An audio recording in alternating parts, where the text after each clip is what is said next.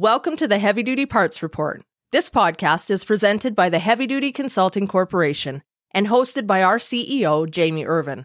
At the Heavy Duty Consulting Corporation, we work with manufacturers, distributors, and repair shops who want to grow their business. Do you have a problem that you would like some help with?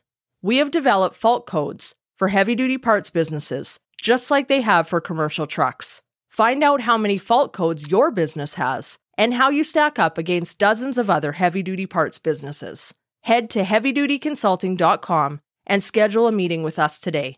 All right, let's start this episode. You're listening to the Heavy Duty Parts Report. I'm your host, Jamie Irvin, and this is the show where you get expert advice about heavy-duty parts that keeps trucks and trailers on the road longer while lowering cost per mile. We hear a lot about alternative energy in the trucking industry, and we know that it's coming. We know that there are many forms of alternative energy. And today, I'm really excited to talk to our guests because they are an expert in this space. And I think we're going to be able to learn quite a bit about a very specific way that alternative energy can be used for the trucking industry. My guest today is Zachary Benson, the National Director of Accounts at Green Road Energy. Now, Green Road Energy is a company that is dedicated to making alternative energy truly usable power source for the trucking industry. They're offering these new solutions for transportation companies who want to reduce costs. That's a big subject on our show. They want to reduce downtime. Of course, we want to avoid unscheduled downtime, and for companies that want to reduce pollution. Zachary, welcome to the Heavy Duty Parts Report. So glad to have you here. Hey, thank you so much, Jamie. I appreciate any opportunity getting to speak over about all of the different technology that's coming out there and just trying to help out in the industry altogether, especially. Okay, so your energy is created from the power of wind, but it might not be what people think when they hear that. So could you explain the process to us? Yeah, absolutely. I mean, it's honestly just as simply as it kind of sounds, but essentially, we're pushing any vehicle on highways or any streets, and we're always pushing through wind out of everything. So even if it's still air, gust, it doesn't matter. As we push through that speed that we're cutting through, that is kind of a usable force. And even for like a windmill, that's something that'll stand still and catch a breeze. But for vehicles that we're already having to push through and help and making on these deliveries and such, for us, it just seemed like such a fallback that it was almost seemed kind of clear to us to kind of catch on some of that extra energy, especially when everyone's kind of moving towards this kind of green standards. So using this wind that's actually passing by was kind of our whole concept and idea that we kind of capitalized on here. Right. So depending on the powertrain of the vehicle, it's not going to eliminate emissions, but it can reduce the amount of emissions because it's actually capturing this unused energy. Okay, I get it. So what hurdles did you have to overcome to develop this technology and get it to work properly? So specifically about this system, we've had this going about 2 to 3 years for this tag system is how we call it, trailer auxiliary generator. But before that, we've actually been in testing and in different fields for close to 10 years, going on about different ideas and how we can kind of figure out any charging solutions for these trucks. Because there's a lot of different things that are going on, especially if they have these reefers where they're trying to keep products cool, or if they have lift gates specifically, pallet jacks, all of these different power sources that they're needing to help keep and feed. So for us, kind of jumping over any technical issues, specifically for this latest one being positioning. So clearly positioning it closely to the corner of the truck and having it angled out to the side is the best way without any type of drag, was something that we had to kind of figure out as well. Not to mention for the batteries that are completely parallel, that was also a big thing that we were trying to do because you have what's also a voltage drop-off. So with that being the case, that can also kind of significantly damage batteries that we're trying to keep and maintain. So keeping them powered and doing this and positioning it, that was what really took us a lot of catered time. But overall, we've really also tried to just cut down on making sure that we're not overcomplicating it. It is just a wind turbine that we've really mounted underneath, and we're able to just position it correctly where we're catching anything, adding no drag. We're actually, as the wind comes by, it's trying to fill a void, and that void is taking that wind and it's tunneling it back right into our generator. As with most things, it's years in the making, right? I often think like people will first be introduced to something and they're like, wow, it's like an overnight success. It's like, yes, 10 years in the making. Right. No, most literally. It took us a little bit of time. And I think it was mostly going through different designs. I mean, this is, like I said, for 2 to 3 years, even just for this wind generator design. Before that, we have an iMix system is what it's called too. And that one would actually go on the drive shaft. So this one has just been the most fluent and I think making the most sense because as you're going through the wind, everything started to kind of make and click sense for this one rather than the others. Okay, so you've created this technology that captures the wind, creates energy. What kind of applications is this used for? And then I've got a couple other follow-up questions. Yeah, no, absolutely. So applications, I mean, on a day-to-day drive for any, company, it's probably going to be a list of multiple stops. So as you're coming to, your next location to have your drop off, they're going to have your drivers coming out and they're going to go and activate that lift gate and they're going to have to load down, load up, load down, load up so they can pull off these pallets or whatever they're unloading. And that's going to be a significant drop off on any of the batteries storage. So the only biggest thing out there besides this is maybe like solar. And that's definite. Like we're a big, contributor to that as well. We definitely see a benefit there and we'll even help do some install with it and we'll even match it. We'll actually connect it to our system. But as soon as ours starts coming in, so once the vehicle is starting to drive again, this will actually go 3 times as powerful than any of the solar energy. So it'll completely help sustain and if not come close to at least 80% of full capacity like before you're even going to reach your next stop. Because essentially even at 18 miles per hour, you don't have to go anywhere near highway speeds to necessarily generate power. Even at 18 miles per hour, you're actually generating enough to charge right there. Wow. So traditionally, where is the power source for a power liftgate? So the power liftgate is going to be powered based off of the 2 batteries that are going to be underneath the side of the trailer. So that's going to be about halfway down the left-hand side is typically where they have that mounted. And it's usually a little battery bank or whatever box. And it's going to have those 2 batteries there. And we're basically trying to tether completely right across from it parallel to the other side of the trailer so that we can angle our generator out, catch that wind on that side of the trailer, and then feed that power directly back to those batteries. Okay, so traditionally, when those batteries ran down, what did they have to do to recharge them? That was where diesel power really was the only solution. So there's some different connections that they would have to do, and they would have to run the cab. So running the cab was going to be the biggest solution, as an alternator or whatever to kind of help power back and charge up those batteries. And the only other solution, like I said, even in nowadays, is coming down to solar. But solar, like I said, we love the solar portion because it's just as green. Problem being is it's the biggest fallback that we've heard a lot of everywhere is that you've only got so many hours you can do. These overnight deliveries, they're not going to get any benefit from that. And that's the thing. I mean, it could be rain or shine. And that's really where we thought, wind, it doesn't matter as long as you're pushing that truck. And that's what we're looking to do with them all day long. Right. So anytime you're putting load on your engine, you're burning more fuel. That's more emissions. So if you can take that load off, you can charge these batteries without having to burn extra fuel, use up horsepower. This is a good thing. Okay, that makes a lot of sense. We're going to take a quick break. When we get back, I got a few more questions for you. Don't have a heavy-duty part number and need to look up a part? Go to parts.diesellaptops.com or download the app on Apple or Android to create your free account. Looking for high-quality fuel injection for heavy-duty applications? Having one supplier for fuel injection allows you to better serve customers by providing them with a complete line, which increases your sales and profitability. Learn more at ambacinternational.com/aftermarket. Okay, we're back from our break. And before the break, we were learning about Green Road Energy's technology, this wind turbine. It's used to power things like the batteries for a power liftgate, as an example. I had another question, Zachary. Is this also, or could this energy also be used to power like the refrigeration units things like that are typically powered with a diesel generator?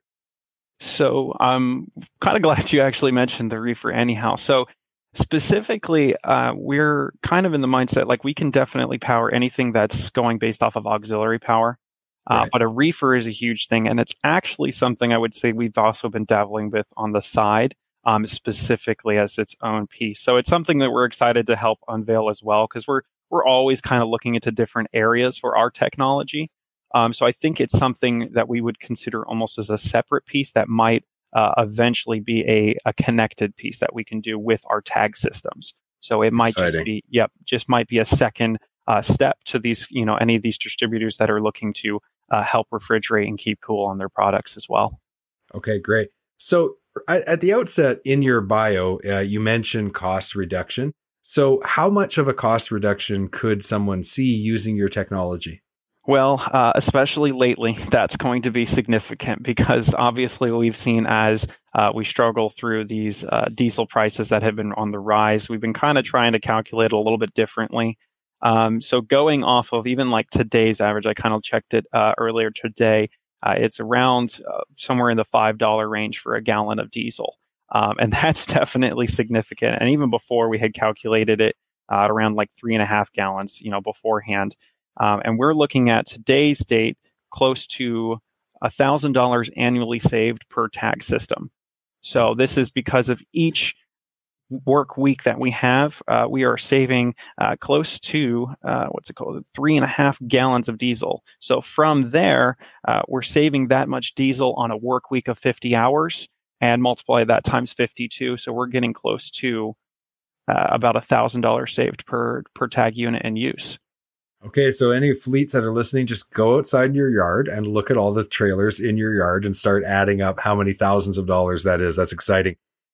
You mentioned the reduction in downtime. Help me understand the connection and like where does the downtime happen traditionally and how does your technology alleviate that or prevent it? No, absolutely. So for the downtime, obviously it's going to be where it comes down to it's too late for the battery. So the batteries come to a point where it's basically completely depleted. It's dead.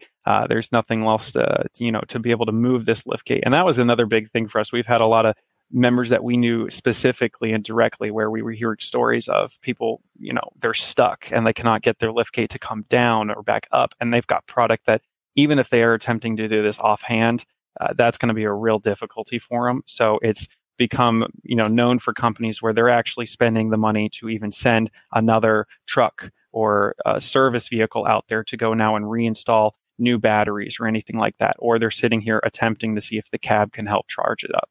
So all of these solutions are just draining through and depleting extra costs. And that's where it becomes a big benefit to have this, where it's going to completely sustain and you can help monitor as well.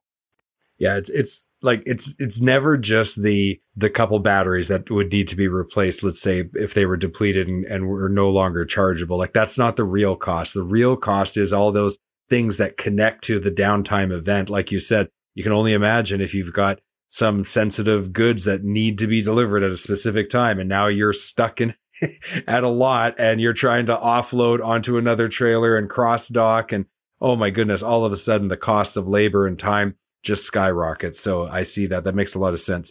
So this is the Heavy Duty Parts Report. We love to talk about parts. Once this unit is installed, you get all these benefits of it. There's going to be maintenance and servicing needed on the actual unit. So what kinds of parts would ever need to be replaced? What does the maintenance cycle look like on the wind turbine and your technology? So ironically, this is our favorite part, is that we've pretty much, and this is what we actually delve deep into, really trying to develop it because, we know more than anything, these trailers are on the road almost, if not 24/7, in between maybe sleeping patterns and such. But this is constantly in use and they're highly rated to go into this. So in the least, our units are completely rated to go without any type of maintenance for the most part. It's really just without any type of damages to it. So it's completely Rhino-coated as well to make sure that it's protected from any type of debris that may be coming through. The biggest issue I would say to make sure and just to do a walk around for any drivers is just to make sure that on the front screen of the wind generator that there's no plastic or debris that's blocking it.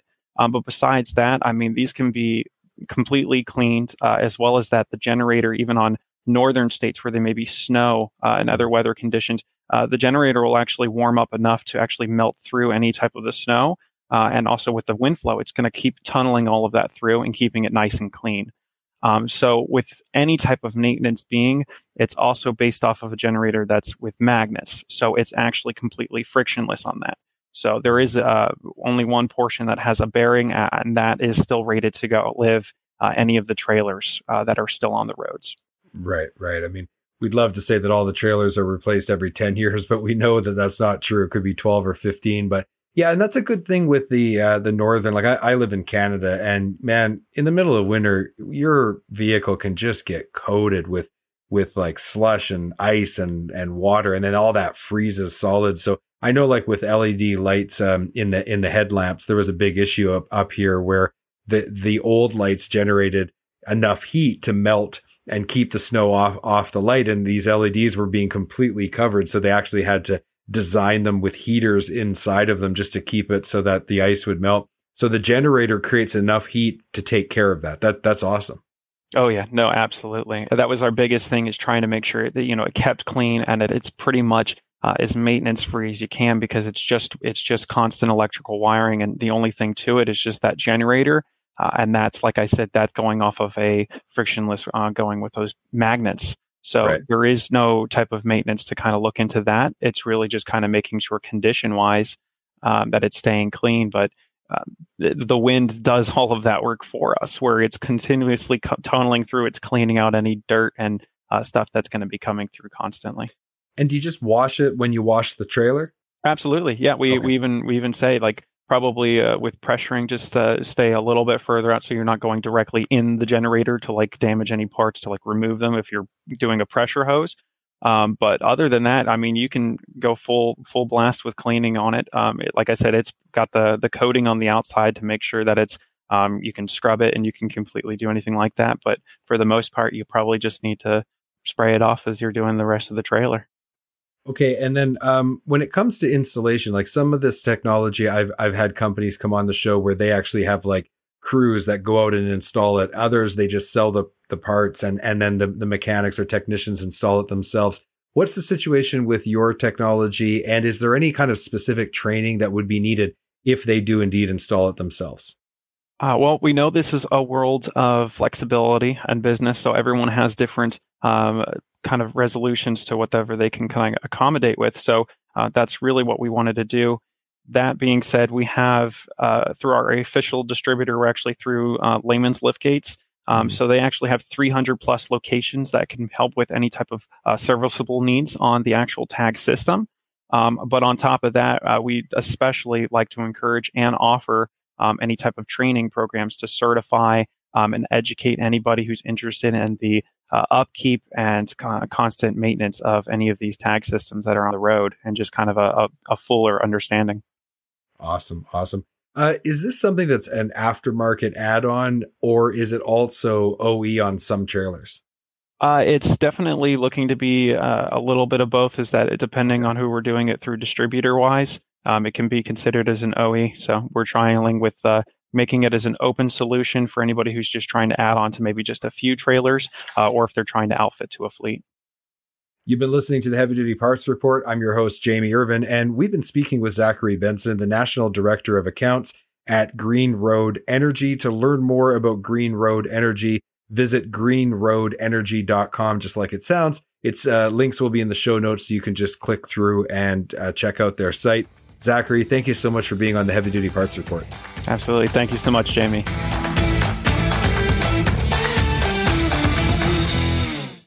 HDA Truck Pride is the heart of the independent parts and service channel. They have 750 parts stores and 450 service centers conveniently located across the U.S. and Canada. Visit heavydutypartsreport.com/HDA Truck Pride today to find a location near you. Again, that's heavydutypartsreport.com/HDA Truck Pride, and let the heart of the independent service channel take care of your commercial equipment.